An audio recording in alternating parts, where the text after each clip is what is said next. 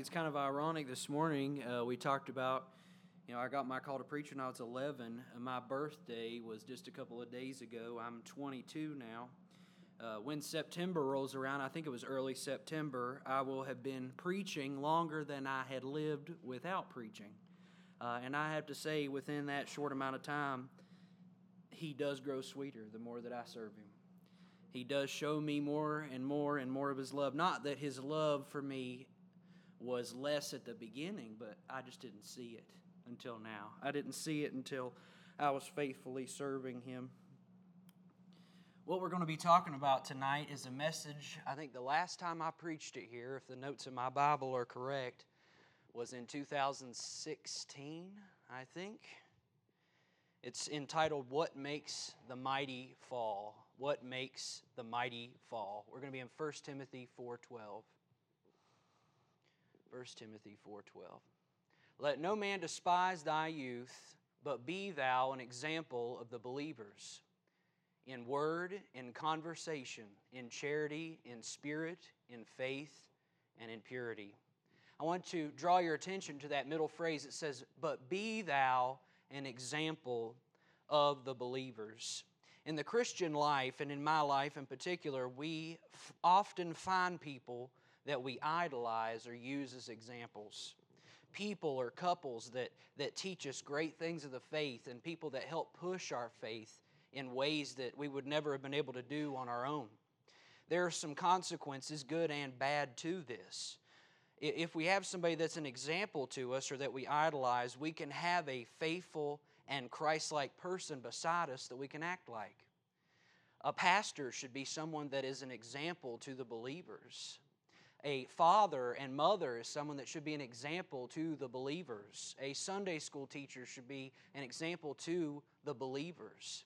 And the reason why that thing is so important, the reason that Christ tells us in His book to be examples of the believer is because we can help other people grow more Christ-like. We can help people to become more faithful by showing them our faith, by showing them what we've been through. We can have a married couple that is faithful and has been married for a long time that younger couples can get advice from and grow. I'm not married, but I've seen that plenty of times at this church and other churches that I've been to. It's good to have examples. It's good to have people that you look up to. But when you do that, we need to always remember, never forget that all people, every person, is not perfect. There is no perfect person. There is no perfect example. There is no one that is the perfect example of everything we're supposed to be doing except for Jesus Christ. So yes, we're called to be examples of the believer. We're called to have people in our life that are examples for us. But if we're not careful, if we begin to idolize those people, bad things can come of it too. One thing that I've seen in my own life and in the lives of others is that when we idolize someone, especially for their faith, when they fall, we might fall too. When they fall, we might fall too.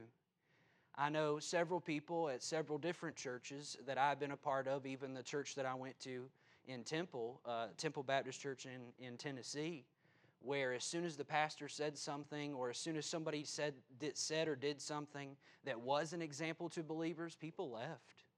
People left over things that were so small, things that would not make any sense to leave over. Whenever you idolize those people, whenever that person becomes your example instead of Christ, instead of understanding that yes, people can be an example, but we have to remember that they can fall too. They're just as susceptible as anyone else is. That can cause us to fall back in our faith. We should never allow ourselves to piggyback off the faith of other people. We could never grow on our own in our own personal relationship with God if that's all that we do. I've seen many people that have been close to the church, that have been fighting for the church, and then as soon as the person that they looked up to left, they were gone. That's not good. That's not good. Because oftentimes the people that have examples in their life that fall, they're also an example to someone younger. The older people of the church, if you read in the New Testament in this book, in Timothy and a couple other ones, you find out that older people in the church are to be examples for everybody.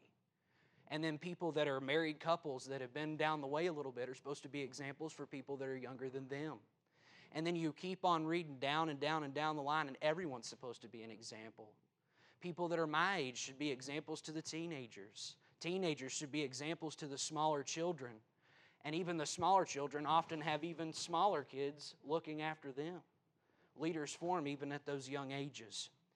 It's good to have examples, but it is important to make sure that we never idolize those examples. With all that said, each and every one of us should be a kind, Christ-like person that people don't idolize, but that people can see and use as an example. I could go over the short list of things that you would expect out of someone that's an example in the faith.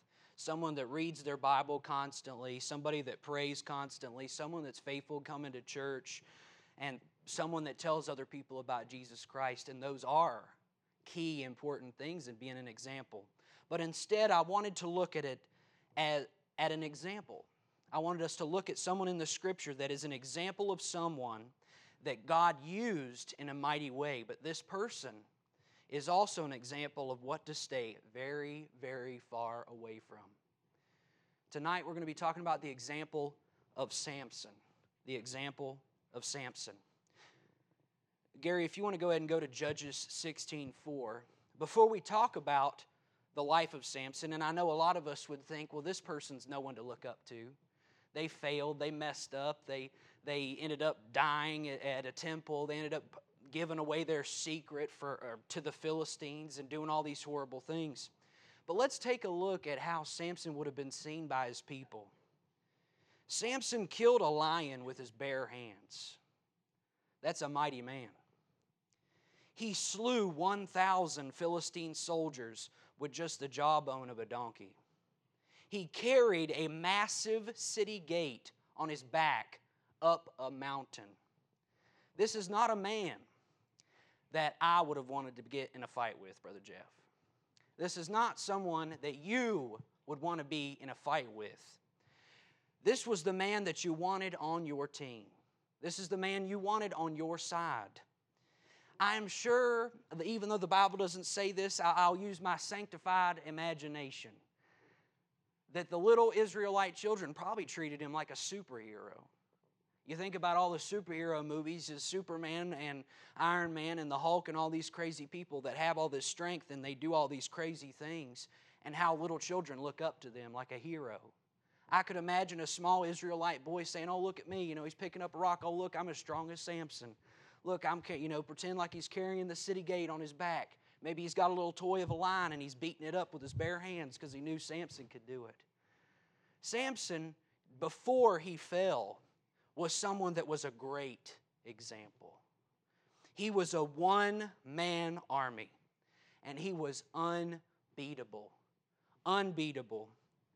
Now, doesn't that sound like someone that you'd want to have as an example in your life? This man was so close. If you pay attention to the Scripture, every time that his strength is mentioned, it says that the Spirit of God came upon him. So not only was he a superhero-like figure with super strength and did all these crazy things, but he was so close to God that God was the one that gave him his strength. That God was the one that was giving him all these powers. Someone that when you looked at him, you knew he had to be close to God because God was not doing this for anybody else. Does that not sound like someone you'd want to be your leader? Someone that you'd want to be an example in your life. Someone that you can look up to and say, if this man is following God and God's letting him do all these mighty things, I will follow him and hopefully I'll get closer to God as a result. Well, I'm sure that's how they were in Samson's day. We've talked about some great things that this man has done. We talked about some things and how his people would have looked at him. But what could defeat this great man? What could defeat a man that had God's blessing so strongly? I ask you tonight, what could make the mighty fall? Well, if we look in Judges 16:4, the Bible says, and it came to pass afterward that he loved a woman in the valley of Sorek whose name was Delilah. There's one thing that makes the mighty man fall, the mighty woman fall, the mighty teenager fall, the mighty child fall. Loving the wrong thing.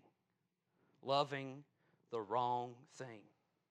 In this life, you'll either choose to love God above all things, or you'll choose sin every time. You either choose to love God first and foremost, or you choose sin. And that's what Samson did. That's what this mighty man did. When our relationship with God takes a back seat to anything and anyone, we will fall every single time.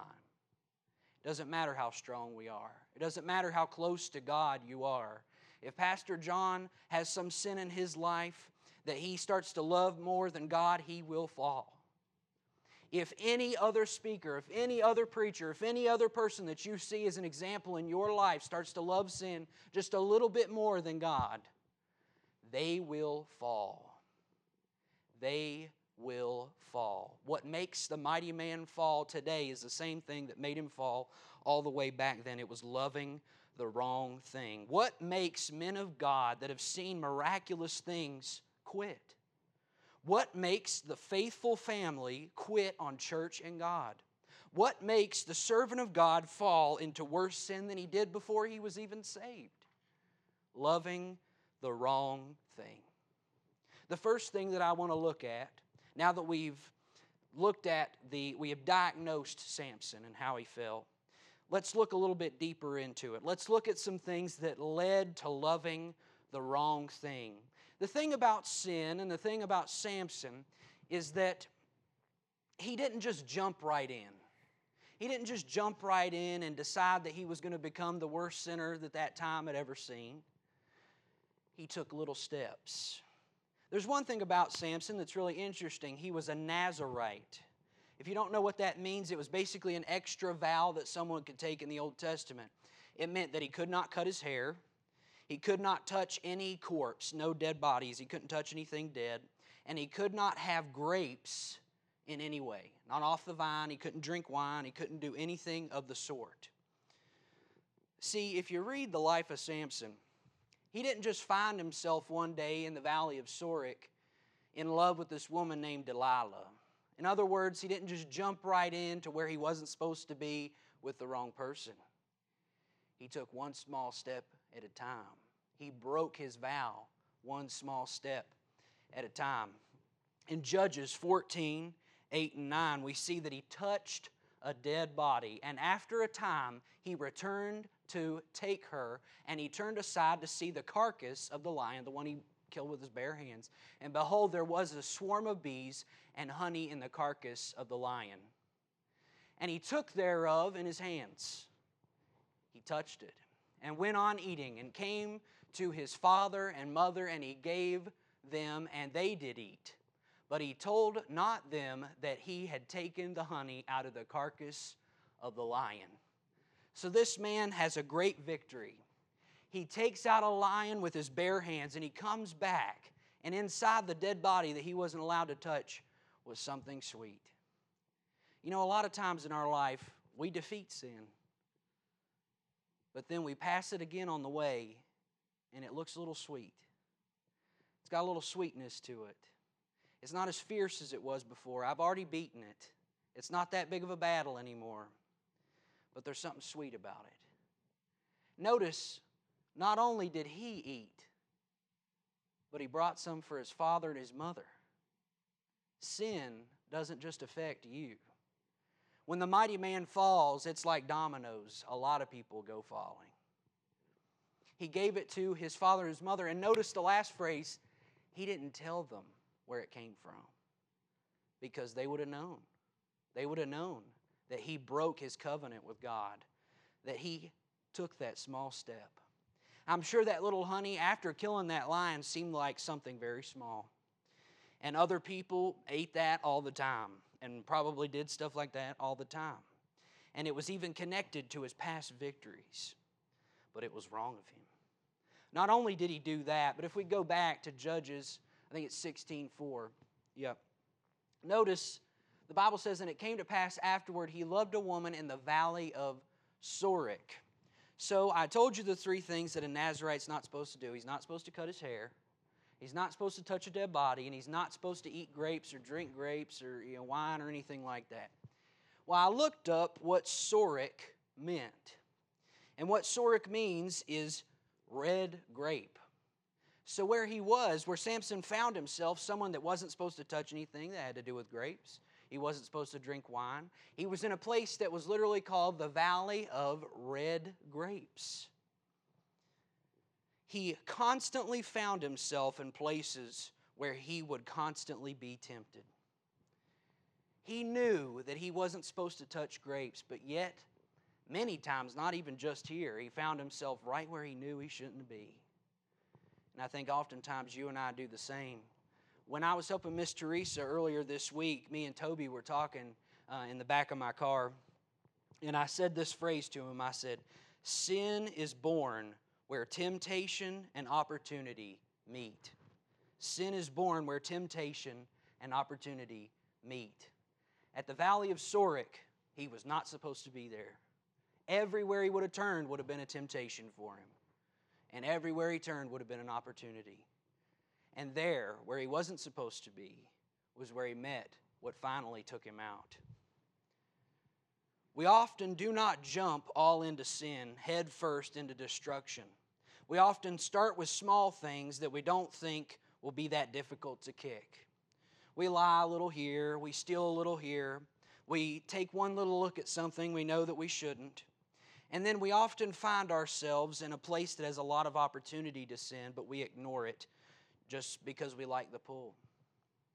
Many times in my own life and in the lives of others, when I've talked to other people about this, what we'll do, correct me if I'm wrong, what we'll do is we'll find something, I don't know, a page on the internet, or we'll find something on Facebook or something like that where there's a lot of opportunity to sin. But we don't quite fall prey to it at first, but we keep visiting it again and again and again and again until it finally catches up with us. We find ourselves in a place that has a lot of temptation and a lot of opportunity. And when those two things meet, sin is bred. We see something by accident, but linger a little bit longer than we should. We allow the opportunity to flirt with us just a little bit. Just a little bit at a time is all it took for Samson to find himself in the Valley of Sorek with a woman named Delilah. Not only do we see that there are some things that led to loving the wrong thing, but let's take a closer look at what Samson really loved. The Bible says he fell in love with a woman named Delilah. So let's take a look at her. The Bible says that she was a harlot. If you don't know what that is, you can ask your parents, okay? The Bible says that she was a harlot. Basically, her job was to be sweet and pleasurable and to bring as many people in as she could. Sin's job, just like that, is to be sweet, pleasurable, and to bring you in, one step at a time. In Proverbs 5:3-5, the Bible says, "For the lips of a strange woman drop as a honeycomb, and her mouth is smoother than oil." It says she's good on her face, but her end is bitter as wormwood, sharp as a two-edged sword. Her feet go down to death, and her steps take hold on hell.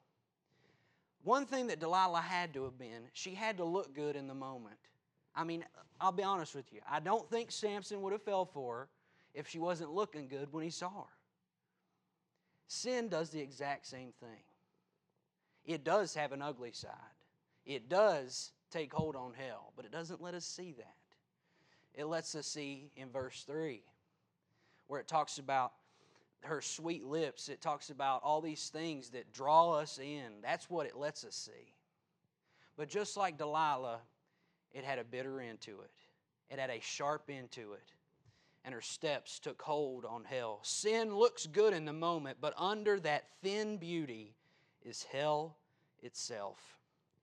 Sin is only pleasurable for a season, and then it will destroy you. just like with what happened with Samson and Delilah. Not only do I see who Delilah was as a person, but the Bible says that Samson let Delilah live with him in Judges 16:16. Judges 16:16. And it came to pass when she pressed him daily with her words and urged him so that his soul was vexed unto death. Samson could have just kicked her to the curb. He could have just left her in Sorek. He could have just talked to her once and been done with it. But that's not how it works, is it? When sin comes our way and we let it defeat us just once, it doesn't just leave us alone. It'll go home with us. And if we let it in, it'll press us daily and daily and daily until our soul itself is vexed to death. He didn't reveal his secret at first to Delilah. He did not think she was a threat. I mean, how could she be? She was probably just a small little woman. This man had taken out a whole army worth of people by himself.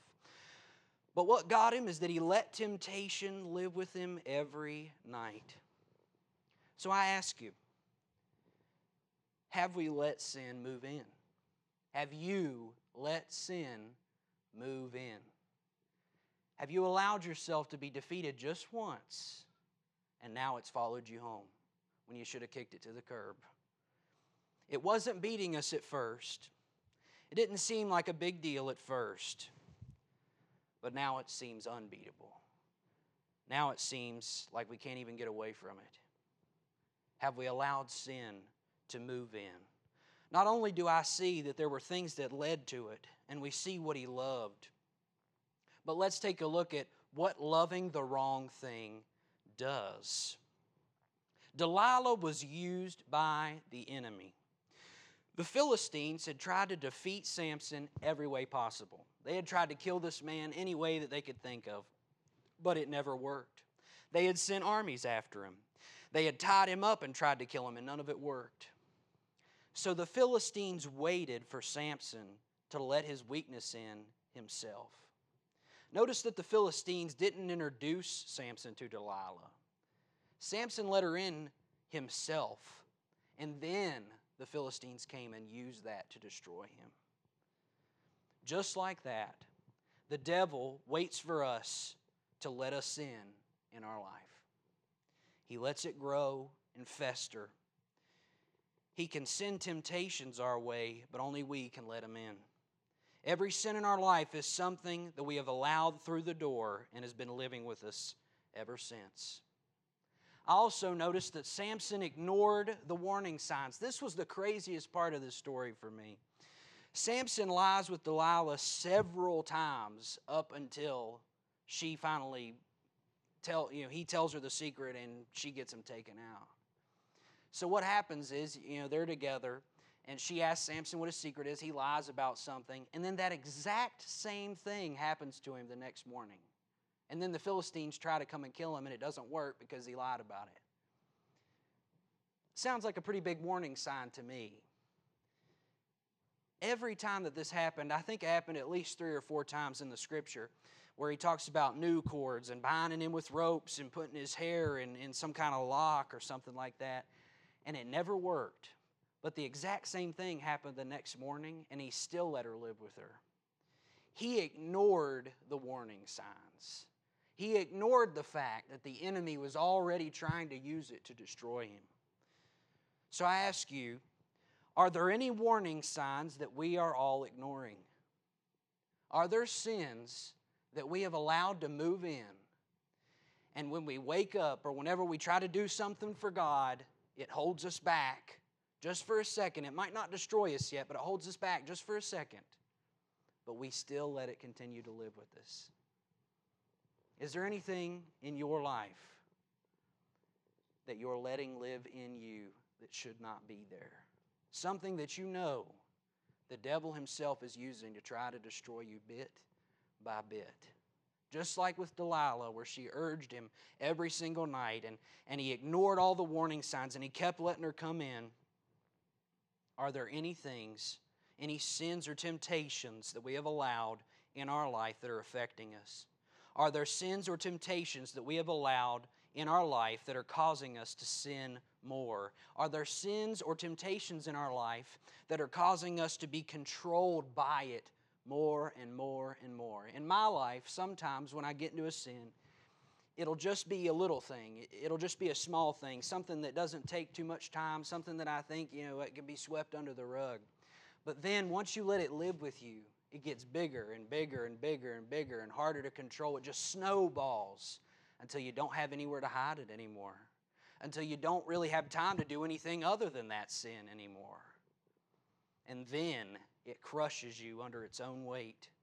Do we have sins like that in our life? The enemy used Delilah on Samson to bind, blind, and enslave him in Judges 16:21. But the Philistines took him and put out his eyes and brought him down to Gaza and bound him with fetters of brass, and he did grind in the prison house.